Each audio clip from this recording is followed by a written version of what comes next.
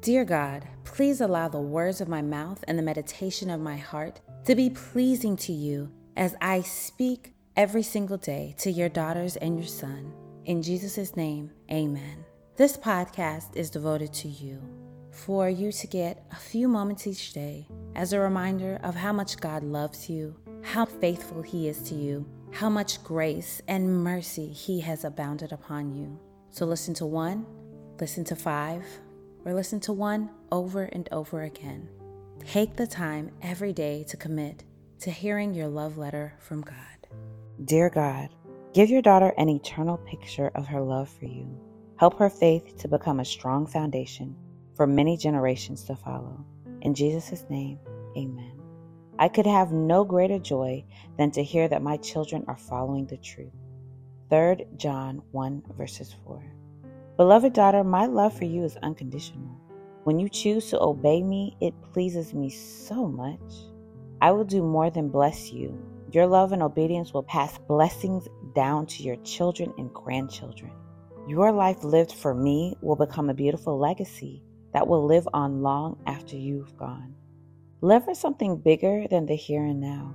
Take your joy and your faith as far as they can go by living your life to store up treasures in heaven. Anything you invest in eternity will never be taken away. Love your Heavenly Father. The blessings for being obedient are not always seen in what we receive for ourselves. It brings great joy to know that the way you live for Christ and the way you love your children gives them a foundation of truth, faith, and love for God. Faith passed down is the best inheritance you can leave to your children.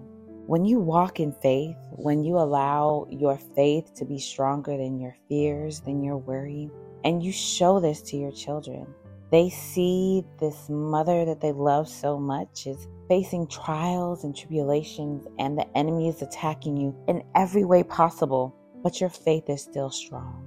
You are praising God. You are on fire for Jesus. Your children see that, and that is embedded within them, and they will take that and they will impart that on their children. So even after your body is no longer present on this earth, the faith that you have, this strong, undeniable faith that God has given you will live on much longer than you can ever think or imagine. Keep your faith strong. Trials, tribulations, attacks from the enemy, spiritual warfare, all of those things happen to us daily. But have faith, my sister. Have that strong, everlasting faith. And don't be quiet about your faith. Don't just keep it within you. Speak it.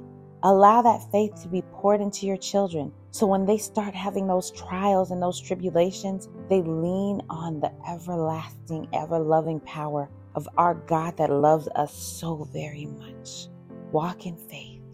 Hey sis, are you enjoying these podcast episodes? Is God showing up and blessing you?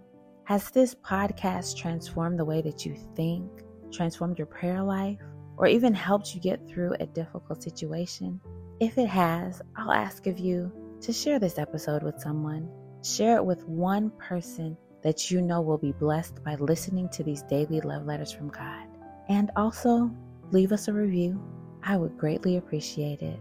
I hope that you continue to be blessed greatly by these daily love letters from God, the words that God has given me to give to you.